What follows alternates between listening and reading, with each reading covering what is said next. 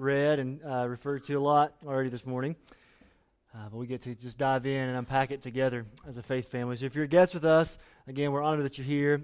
We've been tracking through a series through the book of Colossians, verse by verse. And so we'll pick back up on that next week. And we're going to press the pause button on it this morning to kind of focus in on this passage of Scripture, because the verses we're going to read today is foundational for so much of what we do here at Tri-Cities. And so it being Mother's Day, we want to honor moms by looking into the Word of why are moms even a thing? Like, why did God make the home and make the family? What's the point of it? Really, why is all of this even in Scripture? And what does Scripture have anything to say about, Mom, what you're doing at 5:30 a.m. on a Wednesday morning when your kid wakes up with a tummy ache? I mean, like, does that have anything to do with the kingdom of God? And you even see a video like that of a family in our church that says, man, I see my kids as arrows to be shot out into the mission field. I love that line that John said of, hold on to your kids, but hold on to them loosely. Because the purpose of what God has done in giving children to us is much more than just about us. And so I hope we see that a little bit this morning. But I want to kind of pull back a little bit and get out of kind of the parenting world. And so today, if you're here and go, man, I'm not a parent, this doesn't apply to me, hopefully as we walk through this, we'll see that it does, in fact, apply to you. Because here's something that we say, you hear me on repeat. Say this at this church, and you'll keep hearing it on repeat, because it's so foundational. This is the bullseye. With the statement I'm about to say, this is the bullseye of everything we do as a local church. Everything flows from this. Everything's built on this. This is the core conviction that gets me up in the morning, and I pray informs the way we see our lives. Here's the mission of our church. And I'd argue it's not just Tri-Cities. It's the church, global, throughout history. Here it is. Our mission is to glorify God. It's about Him, His praise, us enjoying Him, not about us. To glorify God. How do we glorify God? By making disciples who make disciples among all nations. That's what we do. And that word disciple just means learner. It means transformative learner. It means a follower. It's saying that we are so enamored by the beauty of Jesus, that He is God in the flesh, has made a way for us, and that there's a message of reconciliation that's available for all people. And our lives, to say, we're reorienting everything to be centered around Jesus. We're convinced that life is best lived if it's lived for, by, through, to Jesus. It's all about the praise of Jesus. And we do that by following Him, by being transformed by every part of who we are, and then to leverage our lives out of that joy that we have in Jesus, to leverage our lives to see other people find their joy in Jesus. That's what we do. And that is so much more, listen, than just our homes. It's even more than just this city. It is with the nations in view, that Jesus has given the church the marching orders, and is to go and make these followers, these worshipers of Christ among every people group of this world. And that is what we're laser sharp focused on. Everything we say no to is to remove distractions from that. Everything we say yes to, we pray, is building in this into the culture and the DNA of our lifestyles here. So, He's given that mission to the church. So that does involve you as an individual, but it also involves us as a family. That the Great Commission, this commission we're talking about, is not just Jake, go make disciples. It's Jake is to make disciples in the context of the church, the family. That He's not just about you and Jesus, He's building in us.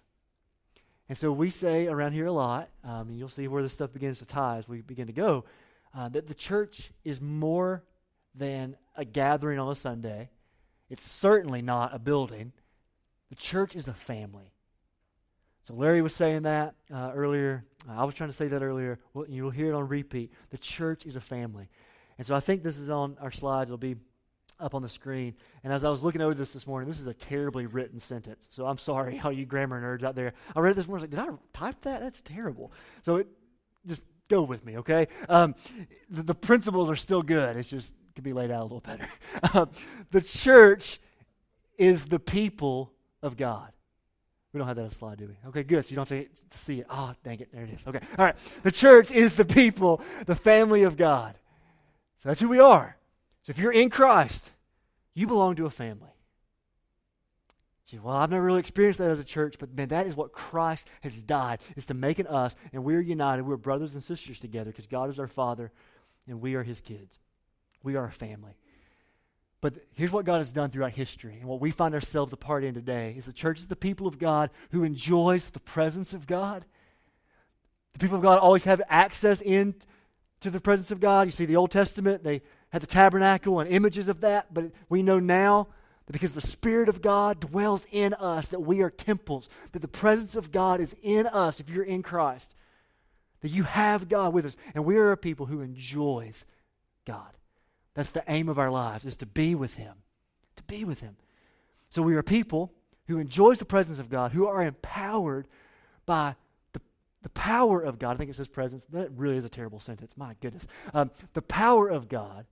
So that Spirit is now the power to be and do what God's called us to be and do. How do we do that? We are now equipped with the Word of God. So our marching orders and what shapes us and what the authority of this faith family and this morning is not to hear me and some opinions from me, is we believe with all of our heart that God wrote a book and He's told us what life is like and who He is, and we submit ourselves to the Word. So we go enjoying His presence, empowered by His power, but equipped with His Word to be sent to accomplish His purposes. That's the family. That's what the church is. We have this mandate, this mission. That's the point of your life. It's the point of my life. It's what we want to do together. But here's a reality. That's true of the church. But that's 30,000 feet, but let's get a little bit down on the ground. Before God ever made a covenant with Abraham and said, I'm going to make a people, the people that we now would say is the church, before that ever happened, before He ever instituted the church, you know what He did? He instituted the family. Moms, dads, raising kids, be fruitful and multiply, fill the earth with image bearers. Always had the nations on His heart, but the plan began as a family. So the church is a family, but listen, I want us to begin to see family a little differently. What if family is church? All the things we say be true for a church is true in our homes. It's true. And so repeatedly throughout Scripture, I wish we had time, and maybe in the fall we'll do it again and kind of go at it from a different angle, but I wish we had time to go through the Scripture and just look at all the charges that God's given His people and moms and dads to carry out this whole disciple-making thing, and the context that happens is not in programs and not in buildings like this. It's in homes with moms and dads charged to tell their kids about what's true about God, to teach their kids to love God. It's all throughout the Scriptures. And so let's pull back out and understand how this fits for all of us in this room. Is that if we're trying to see God glorified and enjoyed by every people group of this world, and we're going to make disciples, that definitely includes the family. It's always more than that, but it's never less than that. So think about this. We're all family units here. So whether even you're singles and you have roommates, this all applies. We have our family that we are in. And then this church is made up of a bunch of families, which is what makes a church. And then as that church begins to live life, reaching other family units in a city, is that when you begin to have mission. And then that hopefully will sprinkle over and advance out to all nations. And so if we want to reach the nations, God says to begin in the family.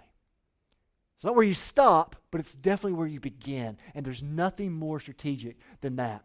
Even if you look at qualifications for somebody like me to be a pastor of a church, it says if you can't raise your family and give oversight to your home, you have no business giving oversight to the church. There's a clear prioritization that what happens in the home is so foundational before it ever influences out. So if you ever want to have influence for the glory of God, partner with parents for discipleship of your kids. It would be argued that there's very little that's more strategic than that. Psalm 145 verse 4 says, one generation shall commend your works to another and shall declare your mighty acts. See, that the generations are saying, I'm coming along and I've experienced the goodness of God, so I'm going to tell the new generation that it's true. It's true. I've been walking with Him for years, and it's true. And there is a discipleship and a handing off of what is true. So, we really do mean that. So that's kind of the foundation. That our job is to equip the saints for the work of the ministry, to make disciples, and that begins in the family. So that's why we want to take a Sunday to talk about why. And what in the world does that mean? And let me just explain to you real quick, and so this is, especially if you're here and you want to know about Tri-Cities, or especially if you're a member here, to remind you about the philosophy of ministry we have. Some churches would say, you know what, the next gen, we're not going to say they don't matter, but we're not going to do much to focus on the next generation, and they'll just kind of figure it out. But then there's some churches that are just, I call them cruise ships for Jesus, you know. They have programs everywhere, and the idea is, parents, we are going to make it so easy for you. If you will just drop your kids off to all of our things, we'll disciple your kids. And again, it's well-meaning, well-intentioned, and I'm not against programs. We have them. Okay, we have a lot of them. But listen, we reject both of those worldviews, lines of thought, the way to see the church, and we believe here in a family equipping model. Here's what this means, is that we believe that God's given us as the church to equip the parents to disciple their kids. So we want to partner together with parents. We don't want to rob you as moms and dads, for those of you that are. We say, you are the primary disciple maker of your kids. Not us, you. But he's given the church to say, we're coming alongside to equip and to go through this journey with you. It's an us thing. It's a together thing. It's the family of God. It's the household of faith. And we're partnering with you. We want to resource you. We want to equip you. We want to disciple you as the parent so that you are now pouring your life into your kids.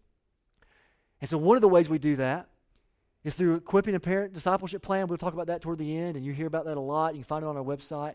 Is to come alongside to resource you as parents. But then you hear the kids on the other side of this hall, because right now there are volunteers who aren't in here listening to the word because they're teaching our kids about Jesus. How cool is that? I mean, our kids right now are back there learning about the Bible. And so many of you are involved in that. So many of you disciple middle school, high school students, just relationally. Some of you singles, leveraging your life for that. It's important. It matters. It's an us thing. It's all of us. And listen, let's assume you show up every Sunday. We get your kids for 52 hours, whatever, a year? I looked it up this morning. There's 8,760 hours in a year.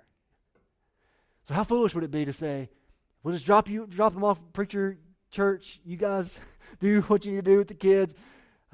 Hope they'll pop out loving Jesus. And we say, man, that is just so foolish. You had the maximum amount of time with your kids. And so are we leveraging it for what matters? So we want our programs to complement the parents and partner with them so that the primary discipleship is happening in the home. That is so foundational for us. And here's a statement that is true for every single one of us, but especially parents in this room. The question is not, will we disciple the next generation? Because the reality is we are making disciples. Right now, in your life, like you are influencing people in your life, whether you realize it or not. The question is not, will we disciple the next generation? The question is, what are we discipling them towards? Your life does have influence. What are you leveraging your influence for? If you said, I'm taking my life and it's being replicated, what is happening as you are replicating your life into these kids? Like, that's the reality, is that we are discipling. It's just, are we discipling toward the things that matter? And that's definitely true for parents, but it's true for all of us in the church. And so, listen, we're going to go through this, looking at God's word for Deuteronomy 6, about 4, I think, principles of what family discipleship, investing in the next generation could look like. Yes, for parents, but for a local church. So 2 caveats. Caveat 1. And I've already said it over and over again, but I want to make sure we're clear. If you're here and you're not a parent, this all applies to you for all the reasons we just said, so lean in. And we're going to look at that, even our first point reiterates that again. But it's for all of us. But second, another caveat is, I approach this so humbly. I mean, my kid's 5 months old, okay? Like, I've not done much in this whole parenting realm. So I'm not coming in like the professor telling you how to parent your kids. Like, I know nothing about parenting children. Nothing, okay? Learning as we go. Learning as we go. But listen, here's the authority for me, and what it rests on me is not in experience. It's in the Word of God.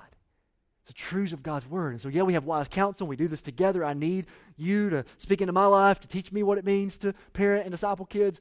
But I link myself to this Word and say, what does God's Word say? But I approach it really humbly. So I'm not up here saying, here's what we need to do. because I'm doing it. I mean, I haven't had the chance to do most of this stuff yet. But we want to gaze together and say convictionally, here's where we want to lead and shepherd this church and to be this together. So 4 realities of what family discipleship means from Deuteronomy 6. And here's the context of Deuteronomy. God's people have been delivered from slavery. They didn't believe the promises of God. What happened? They wandered around in the desert for 40 years, right? Because they refused to trust the word of God, the promises of God. And so now Moses is taking this new generation. The rest of the people that originally just didn't believe have died off. And so now it's their kids. And the kids have kids. There's another generation stepping up. And I want you to see it. They're going to this promised land, the promise of God. And now there's new generation. They've watched their parents suffer because of their disbelief. And now Moses, the book of Deuteronomy is a series of speeches and sermons where Moses is looking at this new generation and saying, hey, we're on the brink of the promised land. We're about to go in to all that God has for us. But there's going to be giants over there. There's going to be a lot of war to happen. There's going to be a lot of cost. So the question is, what legacy will you leave? And so, man, this is really timely for us to say to a new generation that we may look back at our parents and our parents' parents and say, man, there's a lot that our parents got wrong. And a lot of wounds from that, a lot of hurts from that. I know a lot of what I don't want to do. We look at all of those things. This is the context of he's looking at a new generation and saying, what legacy will you leave? That's true for all of us in this room. What legacy will you leave? And he's challenging parents, as we'll see here. So 4 realities. Let's jump in. The first one. Investing in the next generation is the task of the people of God, not just parents of children. So again, I know we've been saying that a lot, but here's where we get it. Deuteronomy 6:4, the context is, hear, O Israel. So you can almost say, hear, O church. Israel was the people of God. It's the gathered ones who had faith in the promises of God. And he's looking to the context of all of them, whether they had kids or whether they didn't. He's like, hear, O Israel. So everything he's going to say is not just to moms and dads, it's to everyone. So just some questions. I know we've been hitting it a lot, but I just want to ask these questions and move on. Is your life marked by an investment backward into those who are coming after you? Can you give me names of people that you are investing your life into to say, I want this person, this generation to know Jesus even more than I do. I want them to love him more than I do. Is your life being leveraged for someone else's joy? So, is it true? How are you doing? Are you carving out time in your life? So grandparents, cousins, aunts, uncles, like all of this applies. But I want to pull out of that, because we've been talking about that a lot, and I want to read this lengthy quote. The words will be on the screen. It's from a guy, I can never say his last name, G.K. Chesterton. Is that right? Sure, Chesterton. That's so hard to say. Don't laugh at me. I can't help it. It's a really lengthy quote, and it's beautiful, okay? I want to read this to you. And I want you to think about, as we're all tasked to disciple kids, okay, think about what God is doing in us as we're working for their joys. I want to read this quote. It's beautiful. G.K. says, because children have abounding vitality, because they are in spirit fierce and free, therefore they want things repeated and unchanged. Any mom and dad be like, that's true. They repeat everything. I love this. They always say, do it again. And the grown-up person does it again until he is nearly dead. Love it. For grown-up people, notice what he says. For grown-up people are not strong enough to exult in monotony. But perhaps God is strong enough to exult in monotony. It is possible that God says every morning, do it again to the sun. And every evening, do it again to the moon. It may not be automatic necessity that makes all daisies alike. It may be that God makes every daisy separately. But God has never got tired of making them. Isn't that awesome? It may be that he has the eternal appetite of infancy. For we have sinned and grown old, and our Father is younger than we. Man. So here's the point. What if, because kids are created in the image of God, tells us something about God himself. That God is a God of abounding vitality and a God of creativity. And maybe it's just our old, fickle, sinful selves that get cynical over the years. Sometimes real, most time real, but I think we miss some of it. And maybe it's just that when we look at these kids, it shows us something about the character and nature of God. Worship is happening.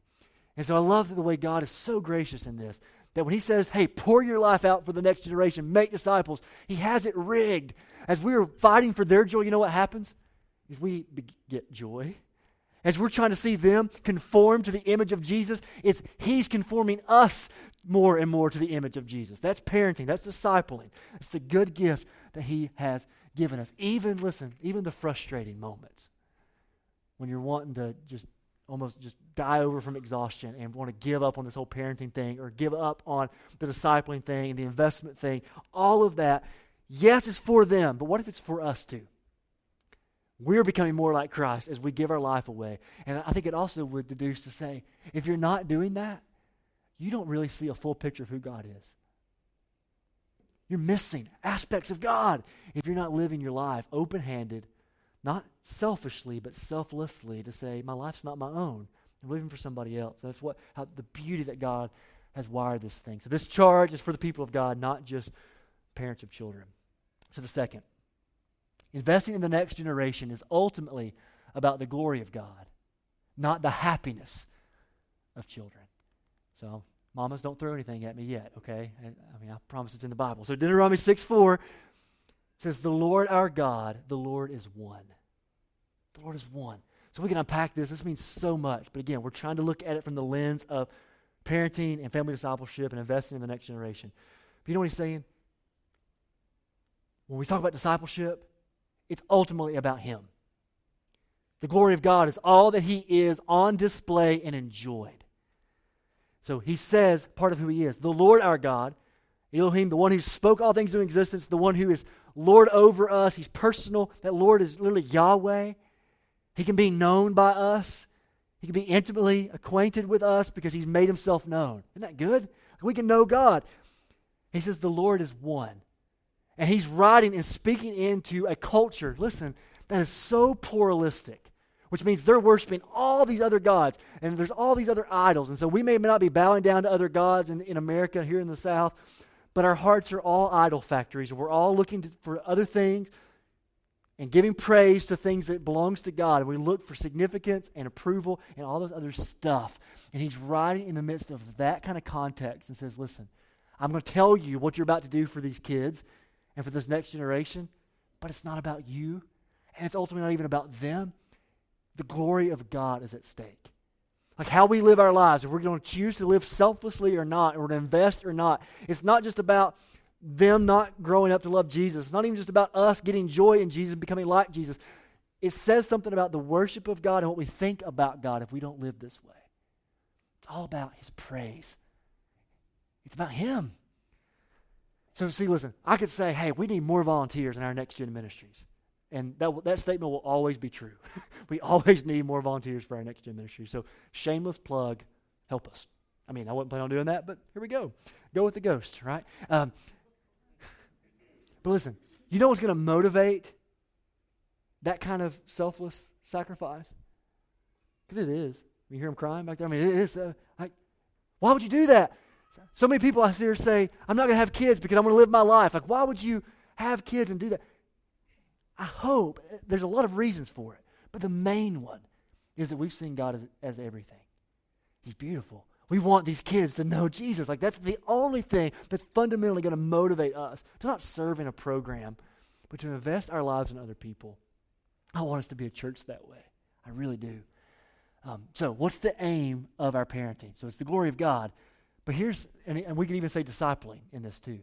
So 3 different ways that we could get this, or 2 different ways we get it wrong. First, the me-centered family. The me-centered family. Maybe ego-focused. It's the family that says, I'm living vicariously through my children's success and failures. You ever seen a dad on the ball field just losing his mind? Maybe, just maybe, he's living vicariously through his son in an unhealthy way. My identity's rooted in how he succeeds. If he fails, I feel like I've failed. Or what about approval-focused? Living for the approval of other parents or how kids cause others to perceive you. It's all about how other people from the outside are looking in and see my perfect little family, my little Instagrammed family. And I find my identity and my worth in my kids. That's the me-centered family. It's not with the Lord as one, God-centered. It's all on us. And as parents, it's twisted and it's inward. So ask yourself, do I find my identity in my kids? My self-worth in my kids? My security in my kids? Or what about not just the me-centered family? What if it's not focused on yourself? What if it's focused on the kid? So the child-centered family is living for the kid's happiness. So it's saying, if my kid ain't having fun at this program or at the church, then we're out. It's all about their happiness. If they're not happy, then we're not going to be involved. There's no discipline. There's no sacrifice. It's all about their happiness and their fulfillment.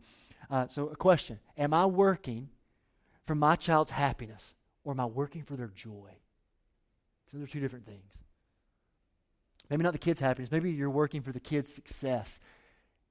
When you define parenting, you just think, I want them to do good in school. I want them to get that job. I want them to make something out of themselves in life. And again, those aren't bad ambitions. Happiness is not a bad thing. Success in life and getting college degrees and all those things aren't bad. They're good. They can be used for the glory of God, but it's not ultimate. So the question is, am I more concerned with my kids being successful in life?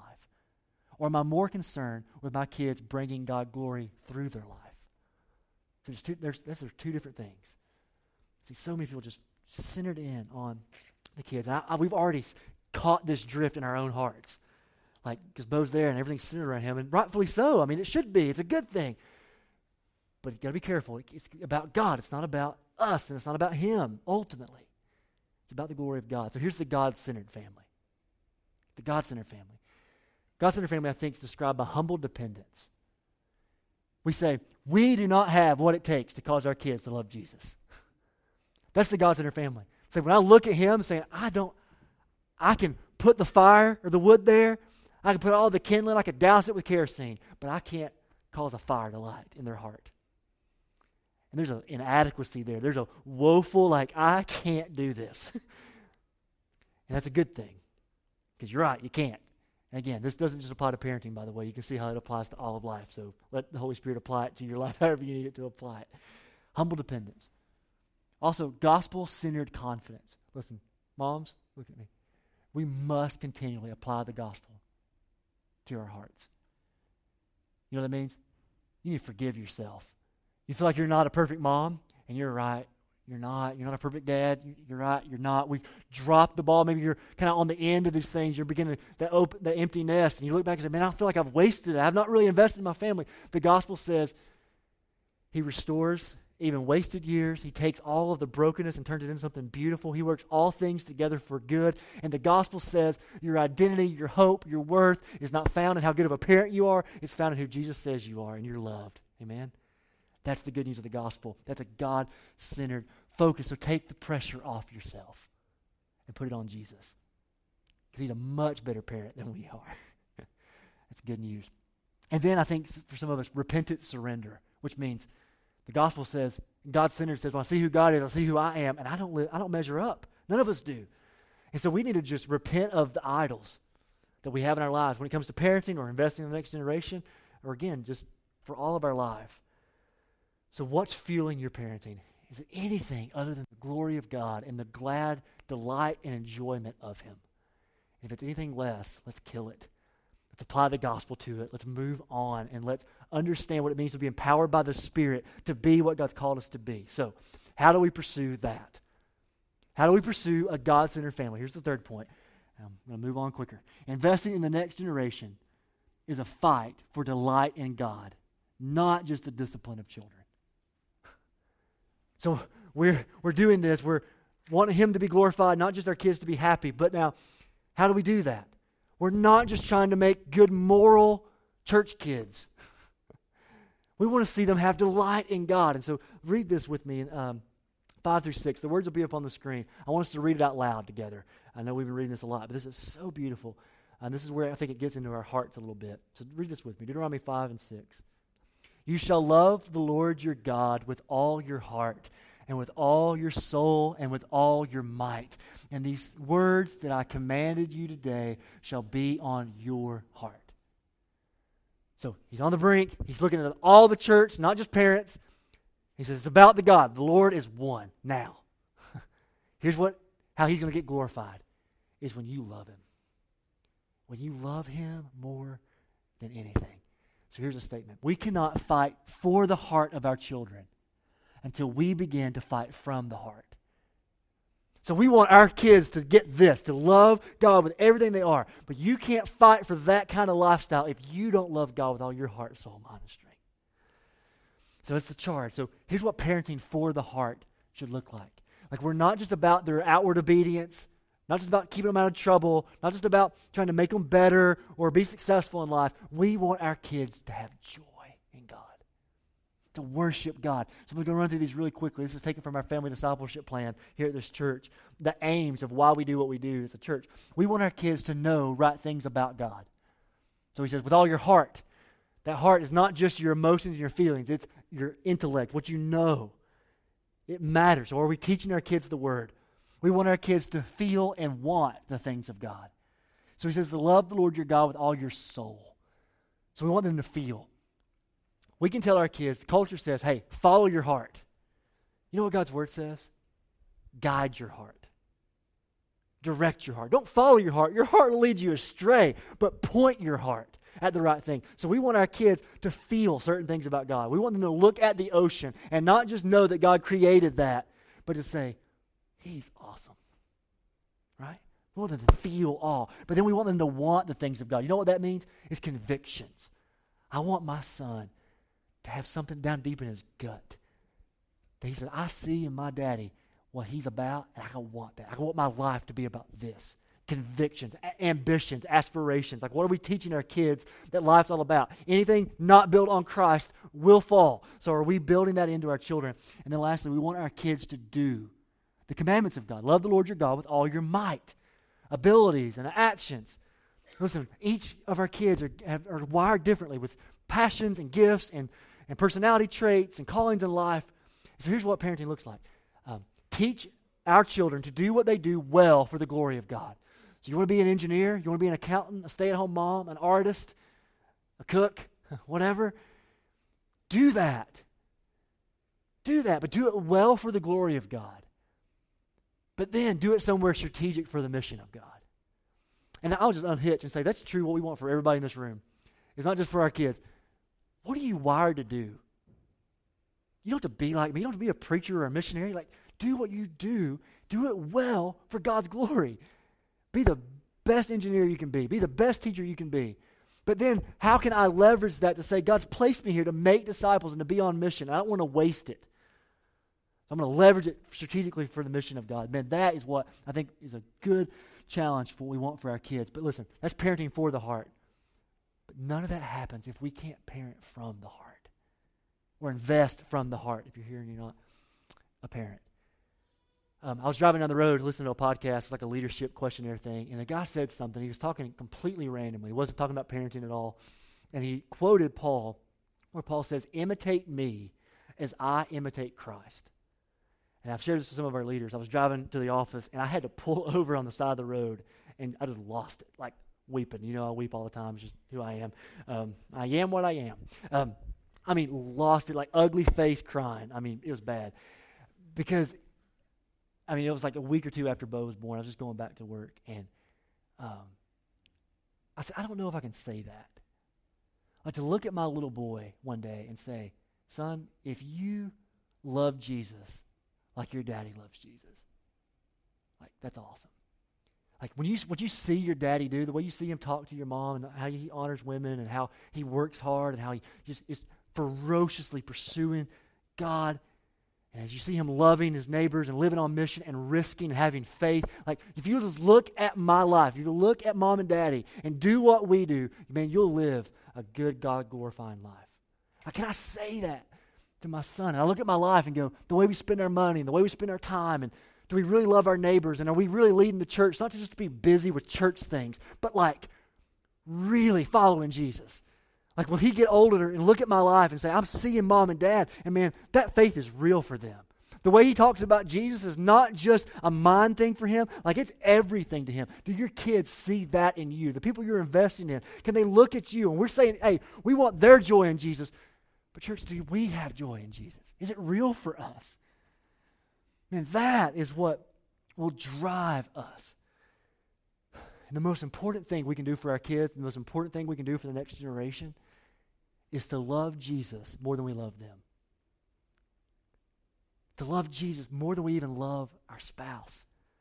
And the irony is that's not some sacrificing thing. Like when you love Jesus more than you love them, you're actually now freed up to really love your family the way you're designed to love them.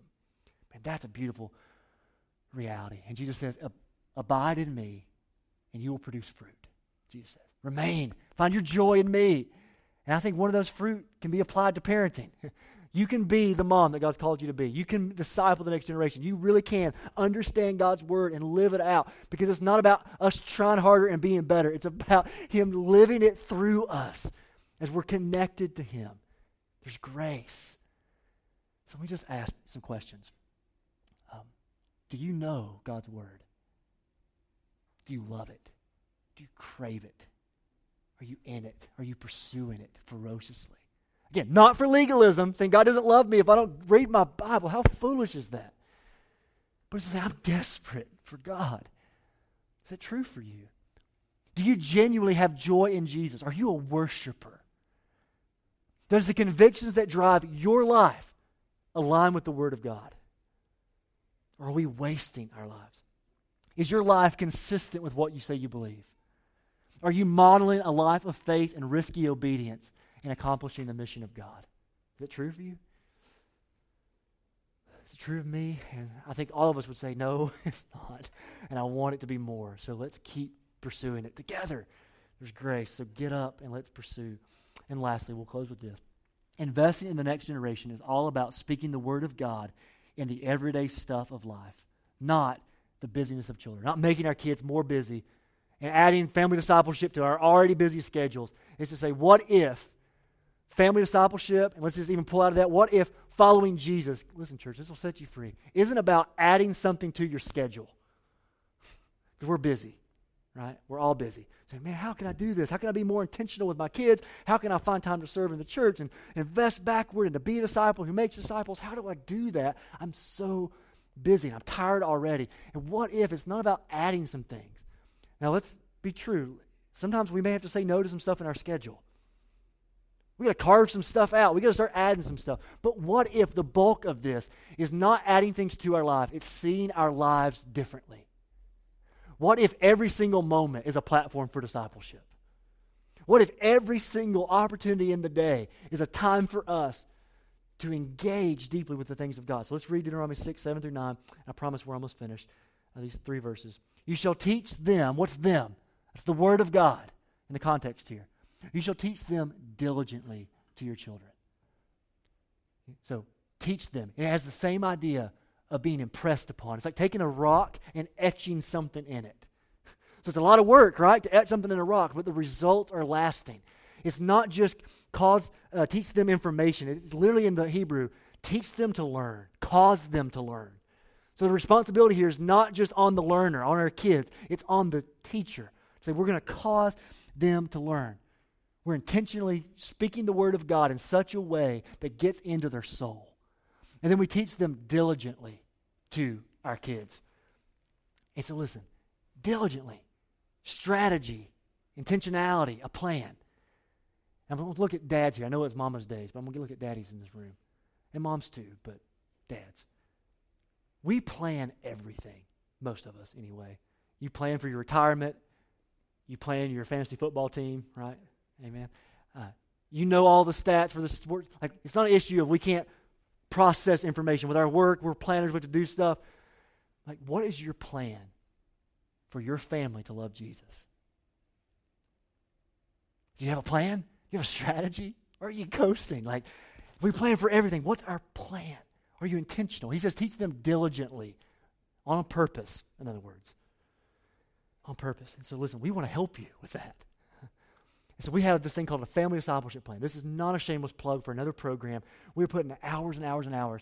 Pastor Austin, Pastor Paul, Pastor Daniel, so many others. We're developing a plan for birth all the way to graduation. And it's sequential. We talked about it this morning. We got some handouts at the hub. We'd love to give you. You can go to tcbchurch.org/family, download that plan, all these recommended resources and books to read. We're here to help, to equip you, to come alongside, to see this happen. But the point is, we can't be not intentional about discipling the next generation. It's everything. He says, teach them diligently. But then he goes on and says, here's how we do it. He says, how do I add this to my life? He says, you shall talk of them when you sit in your house. How many people sit in their house? Anybody? Hands? Okay, we all sit in our house. But he says, as you're sitting around, talk about the word. And then he says, when you walk by the way, so in our congregation, in our context, when you're driving down the road. So parents, you know, your kids are hostages in your car, right? So you can talk to them while you're driving down the road. When you lie down, so bedtime, and when you rise. So when you're sitting at the dinner table, when you're driving down the road, when you get up, when you go to bed, talk about Jesus. If you love him, let it come out of your mouth. Be intentional about it. We've got plans and strategies to do that. Then he says, you shall bind them as a sign on your hand, and they shall be frontlets between your eyes. You know what that means? It just means let that be what you see your life through. Put it in your gaze to where you see the word and you're living it out. He says, you shall write them on the doorpost of your house and on your gates. So is God's word the atmosphere of your home? And again, roommates, singles, is God's word the atmosphere of your home? Are we, maybe literally posting scripture all over your house. You could be literal about it. But I think it means more than that. This is the air we breathe. It's everything to us. We talk about it all the time. It's every way we make a decision is by the word. Everywhere wherever we go, it's by the word. Is that true for our families? And if it's not, man, let's let it be. So here's how we want to end our Mother's Day Sunday gathering. Is we just want to pray. Can we do that? We're going to sing a song, like a verse and a chorus, okay, at the end. But we want to just pray. So I'll just invite all of us right now to just, you can break up in your family and pray for your family. I think that would be awesome. If you're not here with your family, like gather with somebody. Maybe one person just voice a prayer if you're not comfortable with that. And if you're hearing your guest, just pray quietly in your seat or just sit quietly in your seat. If you're not a believer, that's okay. But we just want to spend time in prayer. So we want to pray for our own families. But what I'd ask is pray for your own joy in Jesus. Do you love Jesus? And if you're here and you're not a Christian, let me ask, that's what God is asking of us, is for you to delight in him. So we're talking all this family discipleship stuff, and you just need to start with, do you know Christ? Do you love Jesus? That's all he's asking from you. He's not asking anything from you. He just wants to be with you. Will you repent and turn from your sin? Because he's died on the cross, taken your place, and he's rose again, and you can have life in him if you'll turn and trust. So if you're here and you don't know Jesus, that's where you start.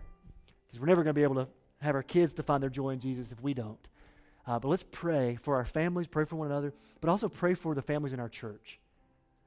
That we would live this out, that we would be this kind of people. And so just break up into groups real quickly, pray quietly out loud, and I'm going to voice a prayer over us, and we're going to sing a song of response. But let's spend just a moment in prayer for our faith family this morning.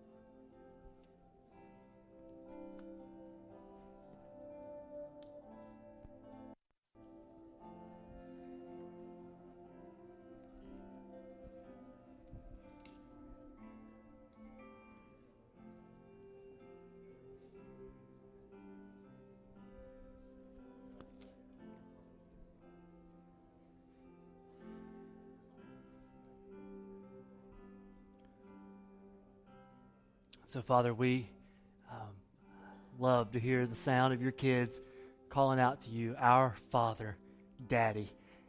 We have access to run into your presence and to be messy, to be little kids with no pretense, not our words saying all the right things and theologically right.